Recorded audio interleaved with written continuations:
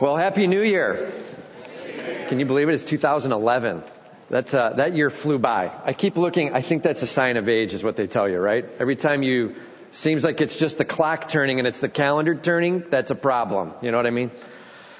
Well, we are here in the new year and we are starting a new series today without apology.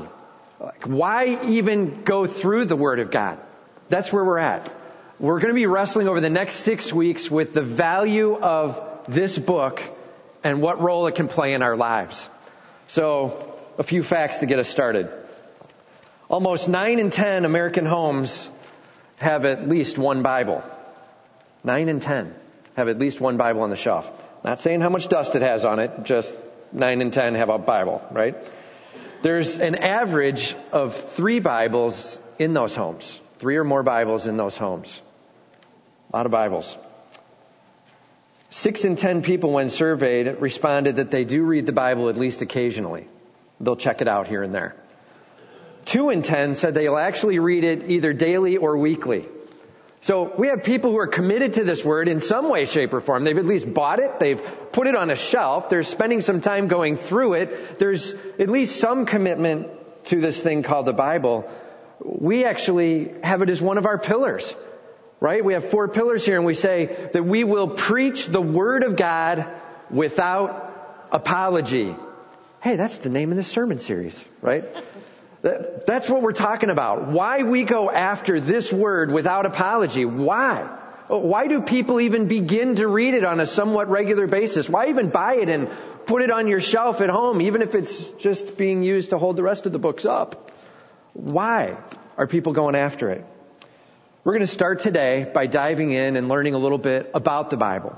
It's going to be a little bit different day here, okay? It's not going to be quite the same. So if you're visiting for the first time with us, know this. Typically, we will pick a passage and we're just going to walk beginning to end through that passage and let it speak to us, okay? Today, we're going to start a little bit earlier than that. We're going to go outside of the Bible. We're going to do a little bit of what they would call extra biblical information, okay? We're going to get some of that pieces of info. Let's understand from the outside whether this thing is even worth looking at, and then we're going to start looking at it, all right? That's where we're headed. So turn in your notes there. You've got notes that are a part of it, and for those of you who've been with us for a while, you're looking and you're like, gads. This is a lot more notes than normal, right? So don't get in a tizzy. This is one of those moments where you just take a look. We're going to walk through it step by step, okay? It's going to be easy. No problem. So everybody take a deep breath. You ready? Okay. Why put these notes in here like this? Because when we go through the Bible, we have the recorded truth right here. And you can go back to it. When I start shooting facts at you and you go home and you're like, what did he say that was? Or what was that number? And then you go and you start Googling it to try to find the answer. Oh my word, are we in trouble? Okay? So let's just make sure we get them written down. We'll get them here and then you can at least walk home with some of that recorded stuff. All right? So here we go. Some extra biblical, outside the Bible information. First point. There is a science to document validation, and the Bible meets it in full. There is a science to document validation, and the Bible meets it in full. This is a big deal, all right? Just so you know, all this information in the first point, I got out of a few books. You can write these down on the side if you want. Here's my bibliography, all right? So first, God wrote a book, James MacDonald. It's a great book. It's a short book there, and it's about why trust in the Word of God. God wrote a book. A second one, Evidence That Demands a Verdict, Josh McDowell. Tons of great info in that. I took the pieces on the scripture from there. Case for Christ, Lee Strobel. These 3 are awesome apologetics books, okay? And then the last one is my daughter's 7th grade science book. Seriously. Opened it up, just went to it, and they've got a piece right in there on how you actually know that an ancient document can be trusted as a valid ancient document, how you know it's real, okay? So I just pulled stuff out of her 7th grade science book. So this is 7th grade science class for the first point. All right, here we go. So, in science, did you know this? In science, there are 3 things that have to be true about the document if it's going to be accepted. It has to pass a bibliographic test, it has to pass an external test, and it has to pass an internal test. Bibliographic, external, and internal. So we're going to walk through these one at a time, okay? So first, the bibliographic test. What's its point? It ensures the document we have matches the original. It ensures the document we have today matches the original. In other words, we're sitting here with this copy and we're at 2011. How do I know this looks anything like what was written in 400 BC? How do I know that? The bibliographic test is part of it, okay? So, what goes on in the bibliographic test? There's two pieces. First, you want to know that you have a lot of copies and that they all match, okay? And the second piece is you want a small time gap between the original writing and the first copy, okay? So a small time gap and a lot of copies. So let's go through these two, all right? First of all, many agreeing copies. This is one of the pieces to the bibliographic test. Many agreeing copies. In other words, you don't want to see one copy and you have no clue what else was written. You want to see a lot of them, okay? So let's start with one that's a very trusted document, the Iliad, Homer's Iliad. Why does everybody always use Homer's Iliad when they're giving an example with the Bible? Because it's one of these things written in 800 BC, okay, and we're going to talk about date in a little bit, but it's written in 800 BC. It's an epic Greek poem. It's a great piece of ancient literature. There's 643 different partial copies of it, so they can overlay them and look at them and be able to figure out in the midst of it what the whole of it was. It's a great example of ancient literature being reproduced today. 643 copies, okay? All right, fine. Our Bible has 24,000 original copies. 24,000 of these copies going on, all right? That's a big deal. You've got full copies, 24,000 of them all over the place. The next closest ancient document, 1/40th of that amount, all right? Huge deal. When you're talking about bibliographic evidence, and again, all we're talking about now is, do I trust this to be an ancient document that's been well reproduced? That's all we're talking about. Not, is it God's Word? Is it going to change my life? None of that. Just, can I trust it as being the original? All right? That's all we're looking at. 1/40th is the next closest thing. The Iliad. All right? Big deal. All right. One other statement about this. You say, well, there's 24,000 copies, but how in the world did those copies get made? Let's make sure we understand just a little piece of the process. These guys called scribes would actually have a responsibility day in and day out to take the copies of the scripture and they would make a new copy. And what they would do is they would start at the top row and they would actually write across the letters beginning to end. And then they would read it backwards and forwards. They would make sure, they would count the number of characters and count the number of characters. They would check beginnings and ends and middles, and then the next row. And then do the same. And the next row. And do the same. And the next row. And then when they got all done with the page, they would then look at firsts and lasts, either side, middles. They would count in 5 and up 5 and check that. Anything they could do to get variations to make sure that every single letter was as it should be. And then when they got done with it, they would hand it to the guy next to him and he would check it. And if it passed that check, that was a paper done. If there was any one mistake anywhere, crumple it up, throw it away, we're done, start over. Okay?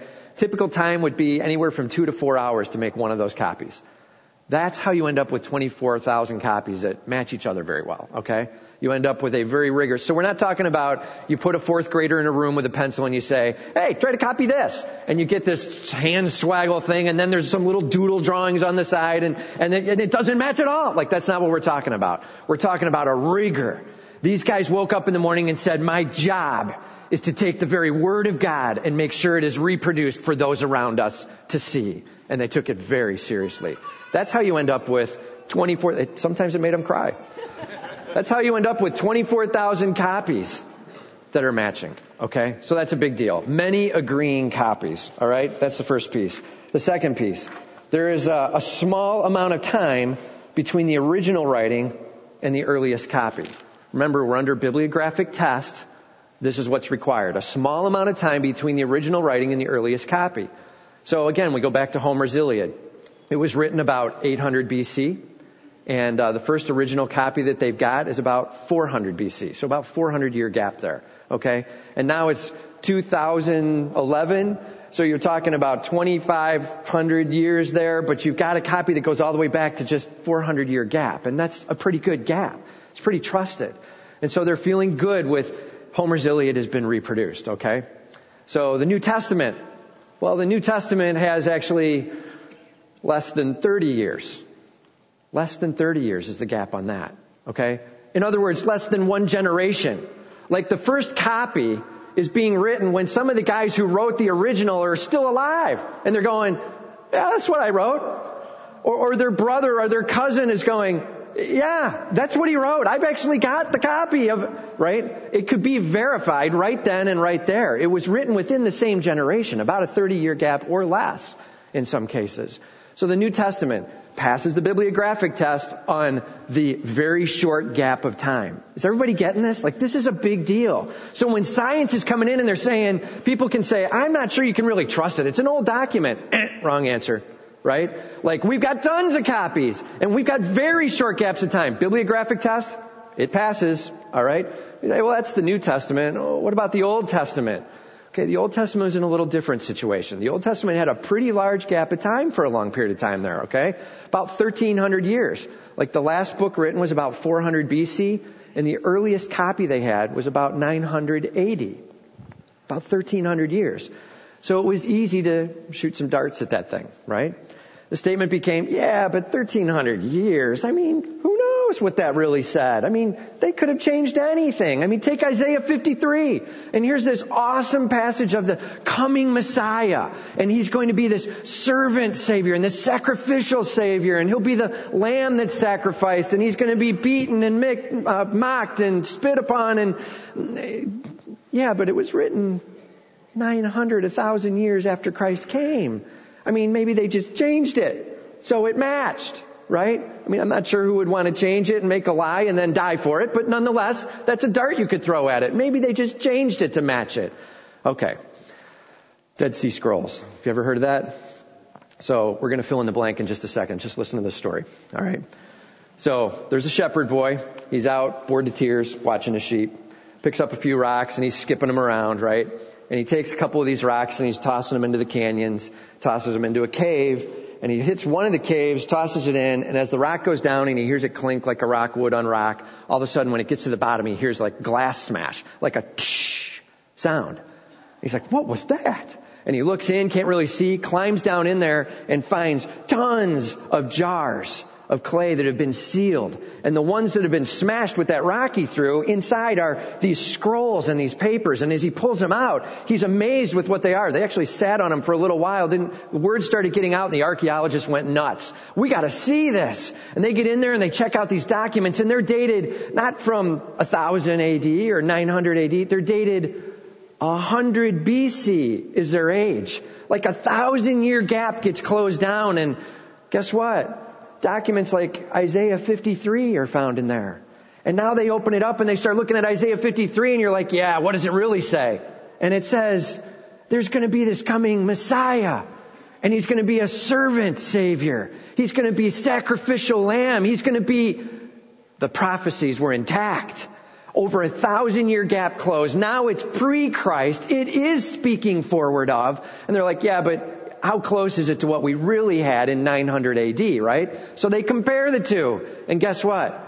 Of total, over that 1,000-year time frame, 17 letters had changed. 14 of them were actually just kind of new ways to spell the word or a conjunction going on. So there was actually one word, the word light, that was added. And it was kind of this augmenting of a passage. It says the same thing. Same meaning, same passage. So they had one guy somewhere who added 3 letters. Other than that, exactly the same thing. Dead match. Christ being spoken of before the time of Christ by hundreds and hundreds and hundreds of years. And the scientists all say, oops. Right? I mean, what can you say? I mean, I was at a point where I was using it to throw a dart at it, and like, you can't trust that. And maybe they made it up after the fact, and never mind. Let's move on to a different argument, because that one doesn't work. The reality is, when you look at the bibliographic stuff, the bibliographic tests within Scripture, you find an amazing trustworthiness. The bullet to fill in there. Old Testament, I can't even read my own writing. What is it? The Old Testament is reduced via Dead Sea Scrolls from 1,300 years to less than 300 years. The 1,300-year gap gets collapsed down to just 300 years. Remember, what's the Iliad? 400 years. Like, we've got short gaps of time. And we've got many, many copies. So if you're trying to look at the Bible and say, yeah, but it's this old archaic document, kid you not, went on the web, found some guy who says, why would I want to read a book that a bunch of goat herders wrote? Okay? That's the kind of temperament going on. Be really careful. We have to think about, is it trustworthy? We've got something here that has multiple copies. And it's got tons of time that's been managed in. And it's actually got very short gap from the original writing to the first copy. It passes the bibliographic test. It's unbelievably reliable as an ancient document. All right? So that's the bibliographic. Maybe we can say it just like this. It is well preserved. Okay? Just say it with me. It's well preserved. That's what we're looking at. We've got the Word of God, and it is well preserved. Second, the external test. So again, we're in this science, like how do you know you've got a document that's trustworthy? Do you feel like you're in 7th grade science yet? Are you feeling the stress? There's no exam at the end. So now you can breathe deep, right? It's just good we know this. It's good we understand that our foundation for the Word is not just raw faith. There actually is some strong science behind what's going on. We can trust it. So the external test. It ensures that the document matches up with the historical and archaeological evidence. This ensures the document matches up with historical and archaeological evidence. I mean, you can write a bunch of whack job information, and that's nice, but it's not helpful, and it's not going to be a trusted document, a trusted ancient document. So what do we mean here? Well, first, there are eyewitness accounts.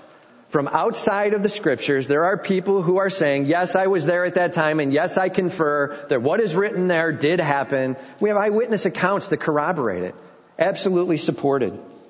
And then secondly, there are archaeological examples. There are archaeology examples. And this is a big one. Because this is, again, we're in a world of science today. So science, people love to use science to build things up, but they also use it to tear it down. And it can be wrongly used. Just so you know, archaeology is probably the most misused element when it comes to Scripture. And really right now, there are so many people that use this style of thinking. They say, yeah, if we don't have the proof of it in archaeology, then it must not have happened, right? So I don't have any archaeological evidence of that, so it's not true. Let me give you 2 examples. People are saying, first 5 books of the Bible, Pentateuch, Genesis, Exodus, Leviticus, Numbers, and Deuteronomy. All right, those 5 books. Are those really written by Moses? I mean, I don't know, you know? Scientists are saying, I don't think so. As a matter of fact, I would assert that people in the time of Moses never even wrote a thing. There was no writing. We have no archaeological evidence of Moses writing a doggone thing. We have no archaeological evidence of anybody in Moses' time frame writing anything. There is no writing from his time. Are you seeing it? So if there's no writing from his time, then Moses couldn't have written it. If Moses didn't write it, then the first 5 books are a joke. If the 5 books are a joke, then the whole book's a joke. Throw it all out and we're safe. Right? Are you seeing it? Okay. And then, well, up until about 1975, when they found the Ebla tablets, and as they started looking at these Ebla tablets, they dated them and looked at the history of them and found them to be not from the time of Moses, but from 1,000 years before Moses. And it was writings and histories and politics and laws. There was writing. There was structure. And now all of a sudden, well, maybe that Moses guy could have written something. Right?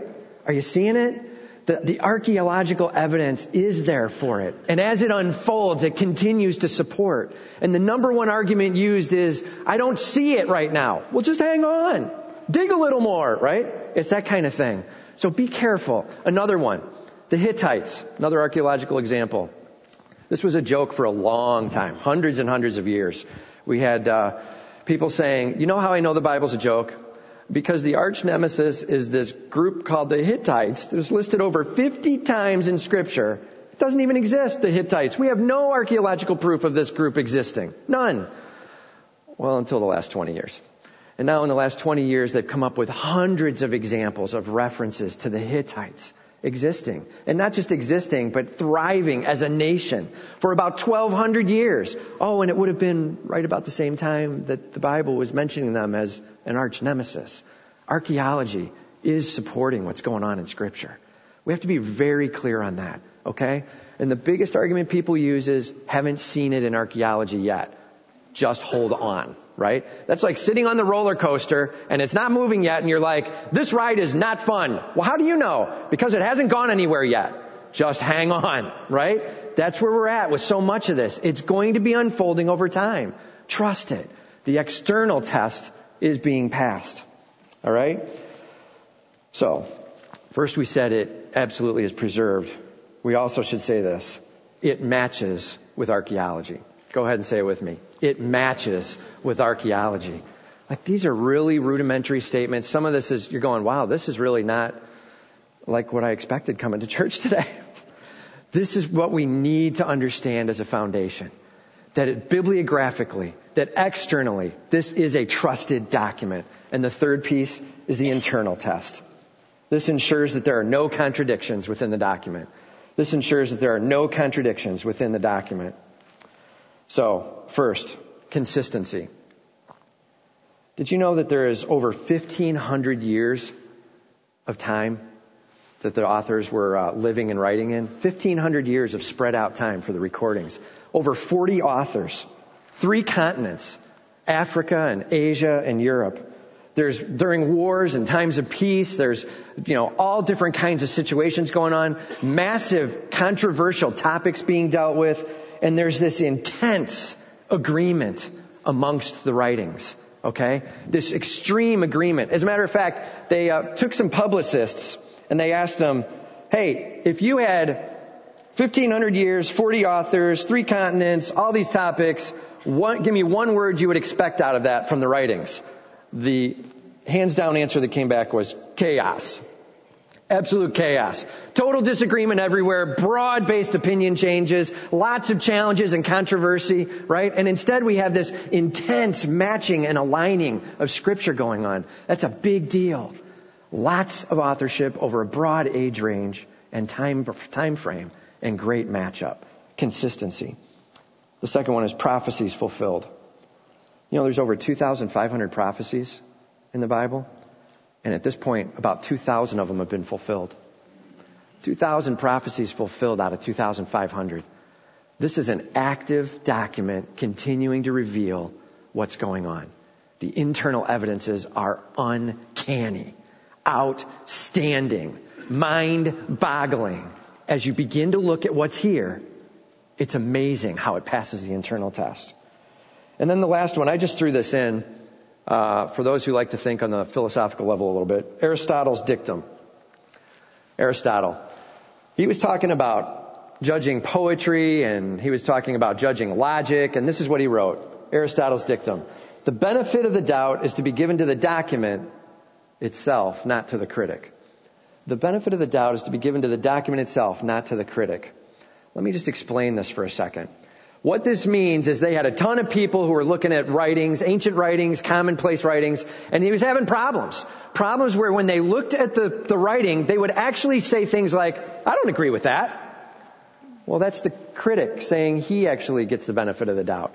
Or they would look at it and they would say, I disagree, I don't think he was accurate in his assumption there. Or I find this to be a contradiction with this. But really what we should be doing when we look at a document is assume that there is some purpose in the writing of that paper, whatever it was, whether it's the Bible or something else. And because the guy's writing it with a purpose, look for where it actually aligns and complements. Try to see the way it agrees with itself. Don't try to look for the contradiction and say, there, that looks like a contradiction. Example, first contradiction labeled in Scripture that people talk about. God complains about, well, first he says the creation is great. This is very good. And then a few chapters later he says, this is bad. That's a contradiction. Well, now look at it though. Is it? Or is it a compliment? When you look at it in chapter 1, he's saying he just designed it perfectly with absolute perfection, absolutely as he wanted it, and this is very good.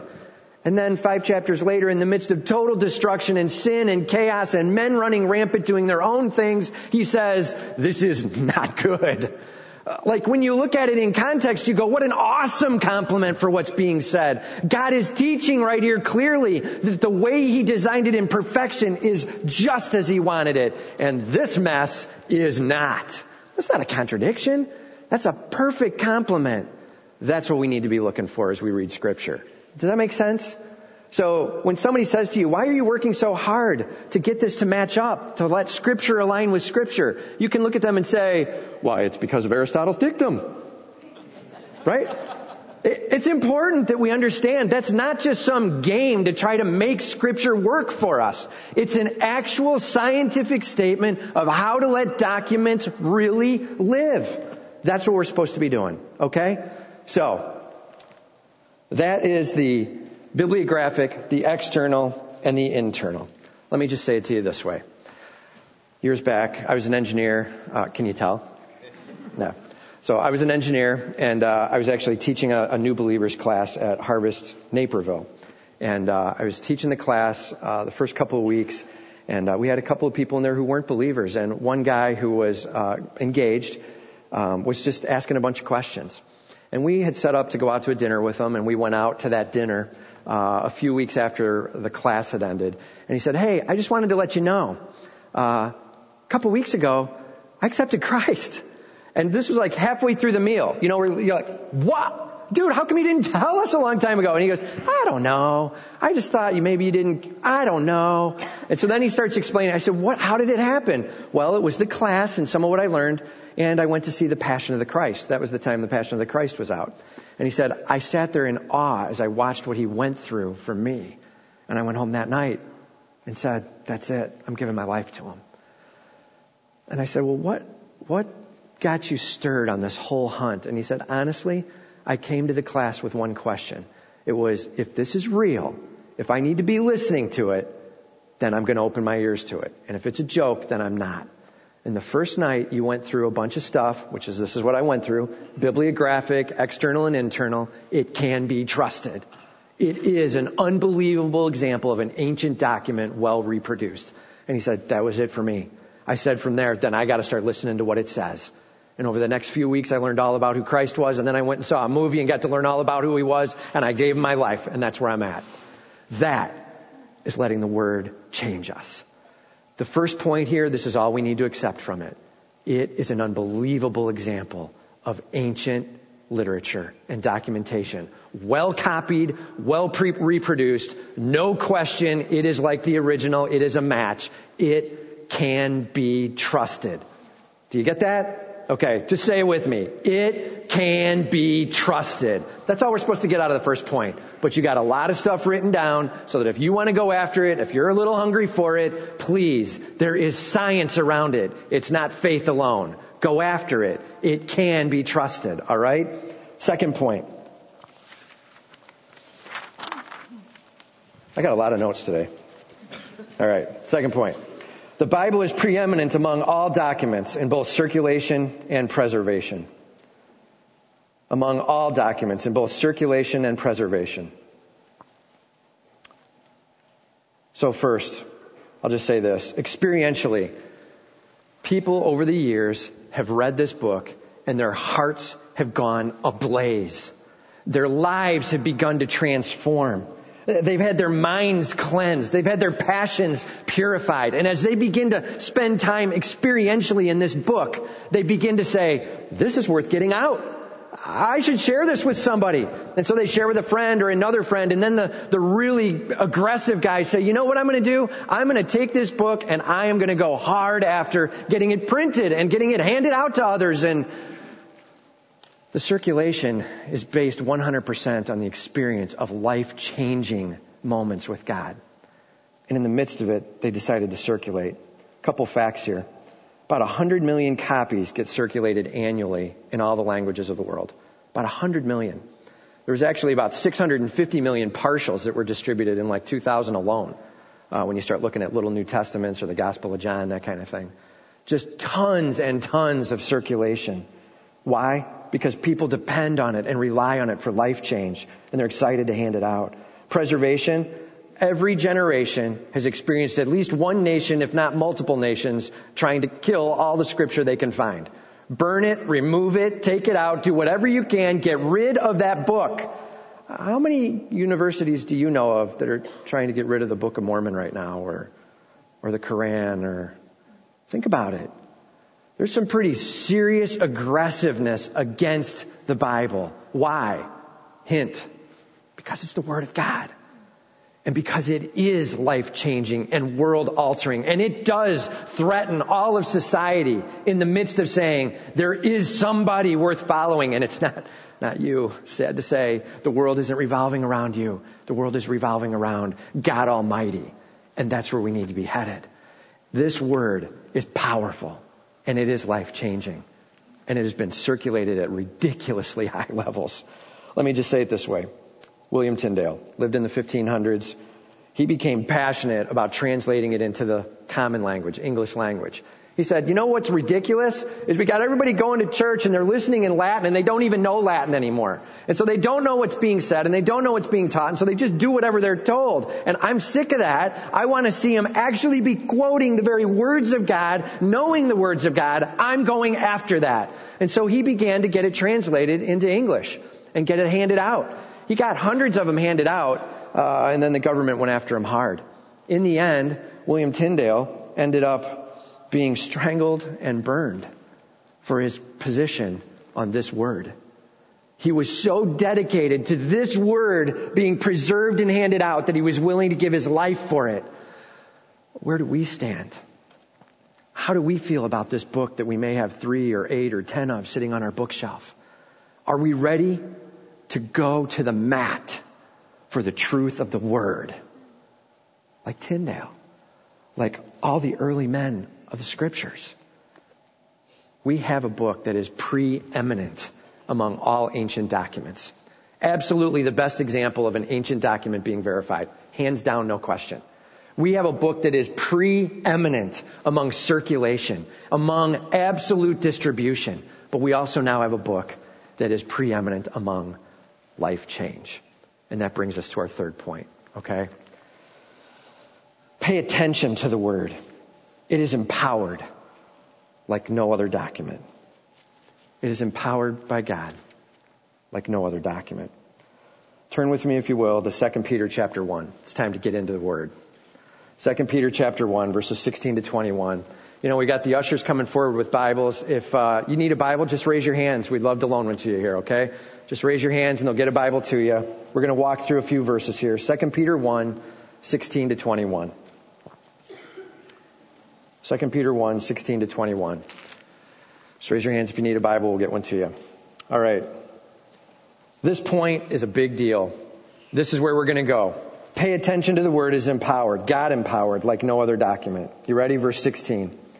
For we did not follow cleverly devised myths when we made known to you the power and coming of our Lord Jesus Christ, but we were eyewitnesses of his majesty. For when he received honor and glory from God the Father, and the voice was borne to him by the majestic glory, "This is my beloved Son with whom I am well pleased," we ourselves heard this voice borne from heaven, for we were with him on the holy mountain. Are you hearing it? The author, Peter, is saying, I want you to know this. I am an eyewitness. I was there. I heard his voice. I heard the thundering of the almighty voice of God. I saw Jesus Christ moving people and shaping lives. I saw miracles occurring. I'm telling you this. I write this book with total conviction. God is at work. That's what we're hearing. Be passionate about what we're reading. This is more than just some guy writing some stuff. It's not some myths created. It's not some junk to just try to wrestle with each day. And maybe I'll read a poem today from somebody. No, I'll read the Bible. That's not what we're talking about. It's the life-giving, world-altering truth of God captured for us over time. May we look at it not as myths, but as eyewitness accounts of the Almighty and His moving. And the beauty of it is, not only is it not myths, but it is, I'm trying to track with our notes here. So it's not just myths. It's also the eyewitness accounts. Those are the first two. Not myths, but eyewitness accounts.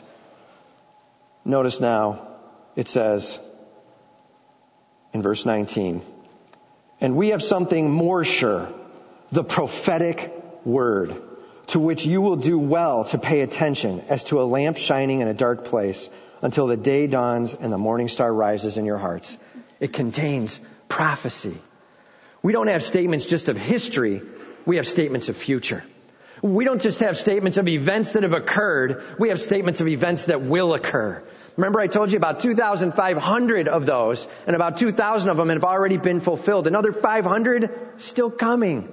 When you look at Daniel and Revelation and all that's going on there, and as God continues to unfold this world in His sovereign hand, we have a book that is not just a lamp to the past, but a lamp to the future.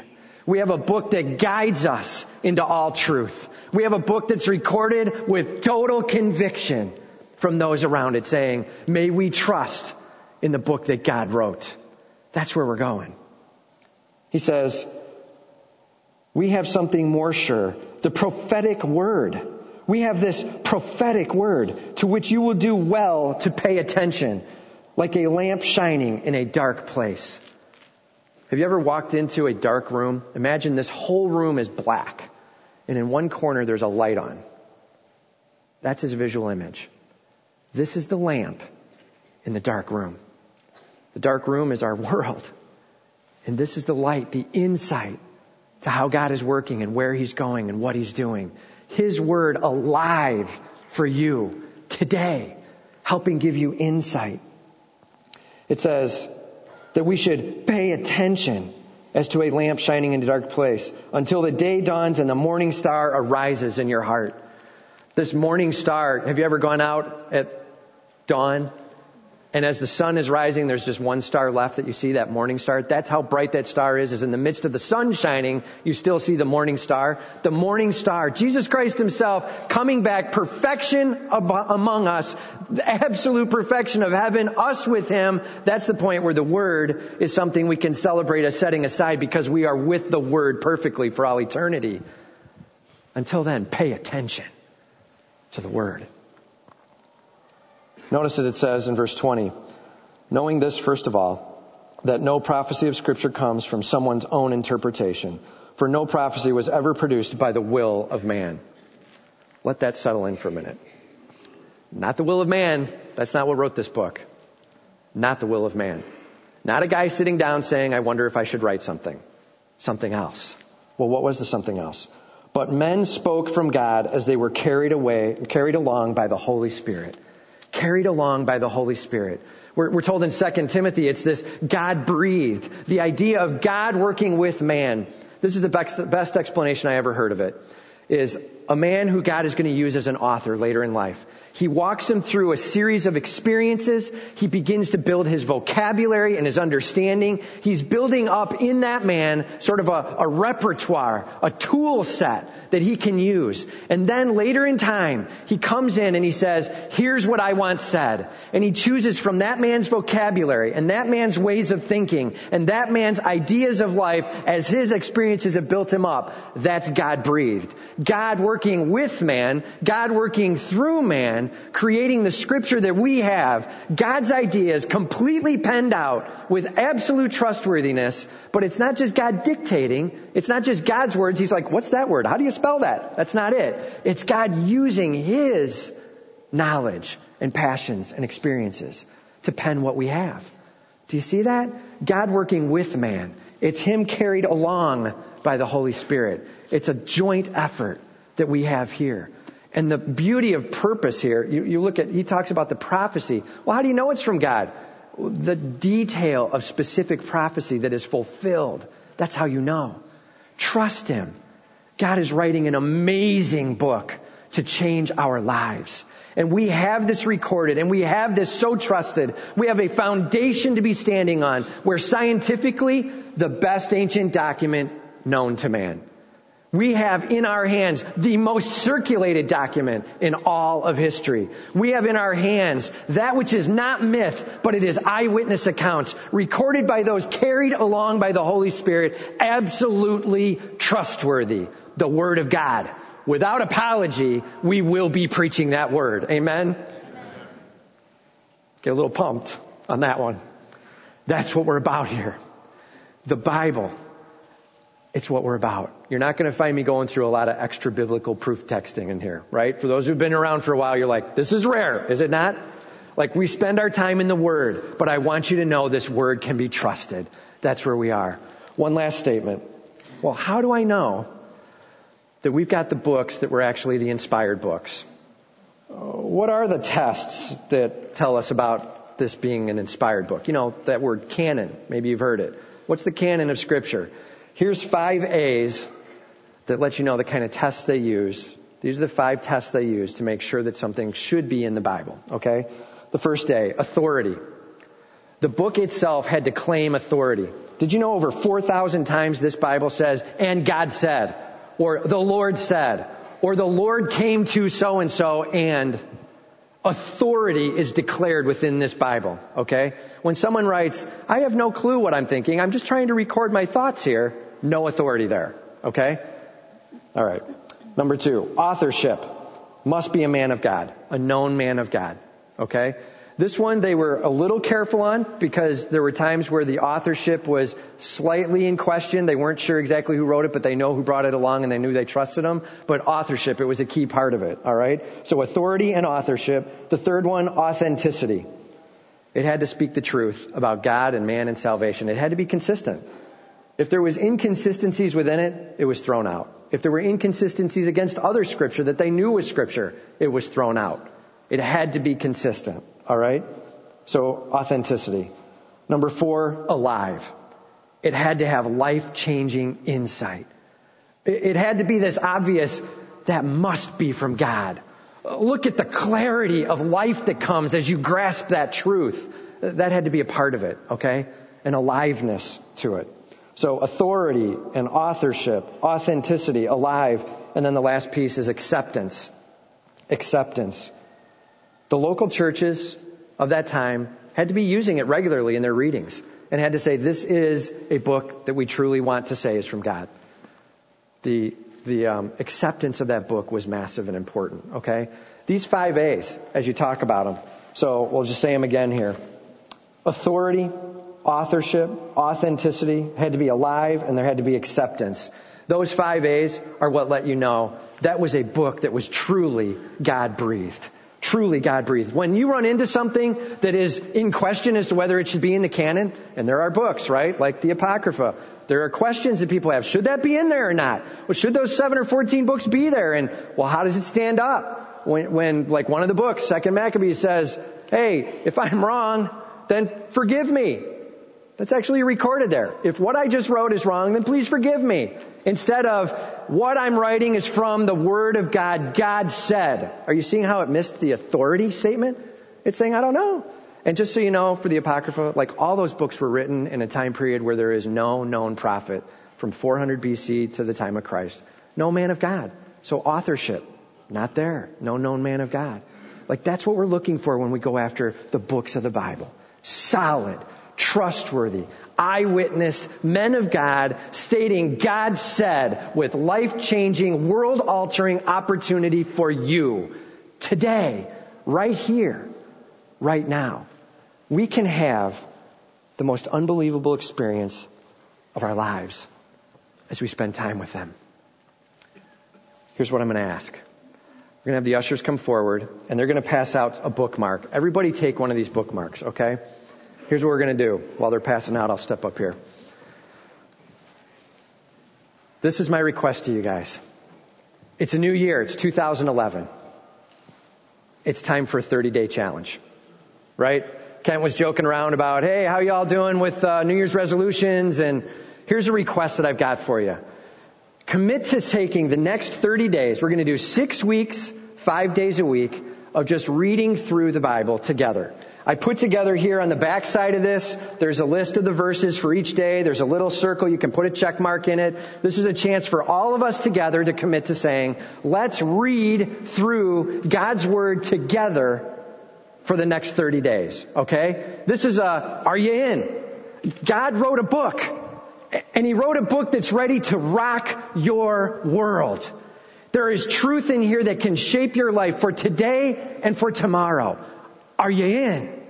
Do you want to commit with us over the next 30 days to reading this Word? The Word that can be trusted. The Word that can be known. The Word that can shape your life. Are you in? So now I ask you this with an expected answer back. Are you in? Yes. Are you in? Yes. It's time for us to say, Lord, I'm going to go to your word daily. And as we learn each week more about your awesome word, may I read it throughout the week and be changed for a lifetime. Are you in? Yes. Okay, let me just do this. Look at the front. There's a little picture on the front. You see that? We're just going to talk for 2 seconds about a little assignment here. This is what I'd ask you to do. Don't just pick the Bible up and read it, okay? Don't just read through and go, that was nice, and then go away. You'll remember it about as well as you remember the Kellogg cereal box that you read, okay? So take just an extra moment to write down just a couple of things you learned, okay? That's all I'm asking. So if you notice here in the picture, you see on the left side of the picture it says their world. Do you see that? Where it says their world? So the Bible is a true document recorded in time. It is an ancient document. There was stuff going on with these people. What's going on in their world? What do you see? What observations can you make? What statements were made? What did they experience? What did they feel like? Sometimes it tells you that they were sorrowful or they were amazed or what's going on in their world? Just make some observations. It's real basic as you're reading along. Peter's really pumped up about the word. You look at the passage today we just went through. Peter's pumped up. Doesn't think it's a myth. Thinks it's totally true. Right? So you're writing what's true in their world. What's the principle that crosses over to today? Look for that timeless truth. This is the way to say it. We serve a God who says, I am the Lord your God. I change not. If we have a God who does not change, then there is truth about him that does not change. And we are going after that timeless truth. What are those biblical principles, those timeless truths that are true even today? Notice as we were reading in Peter here, what's the point that I put there for point number 3? Pay attention to the word. That's a command given. It's something you can apply and it's true today, right? That's what we're looking for. It's just, so some recordings about them, what took place in their world, what's going on as far as a principle, like pay attention to the word. And then, so what can I do with it today? Well, I could start reading maybe 5 times a week for 6 weeks. What an awesome application. And so what I'm walking away with here is, Lord, I'm in. I'm going to commit to reading for 30 days your word. And my request to you is this. Lord, please change me. Please show me the awesome power of your word. I put together on here, just so you know, the way this thing is structured is we're going to go through the book of 2 Corinthians. That is Paul's most personal book. He shares philosophy ministries. He shares hurts. He shares sorrows. He shares passions and hungers. It's a great book about ministry and God's glory and the church and our hearts for him. And 2 Corinthians, it's going to be an awesome book of Lord, change me to be more like you. But it's more than that. It's also some Psalms, and those Psalms are all about the Word of God. So as you're reading each day, there's a little bit of a psalm to go through that just says, what's so great about God's Word today? And you're just reading through those pieces. We're going to read Psalm 1 and Psalm 19 and Psalm 119 and Psalm 34. And then there's also one more piece, which is every Friday, the passage on there is the passage I'm going to be preaching that Sunday. So you will have already pre-read the passage. You're ready to rock. We're going together, okay? So again, I ask you this question. Are you in? It's time for us as a body to say, Lord, shape us. We're going to take your word and we are going to lift it up without apology. You are the most faithful God in the universe. We are hungry to see you move in our lives. Lord, take your word. I want it to come to life before me. I'm leaning upon it. That's our prayer. That's my prayer for you, that over the next 30 days, maybe you haven't read the Bible in 5 years, 10 years. Maybe you've never opened it. Maybe you read it all the time. Maybe you're saying, I'm one of those guys who wants to read it all the time and I can't ever figure out what to read. Well, at least now you know, right? Let's do this together over the next 30 days and watch the faithful God of the universe change our lives. Let's pray.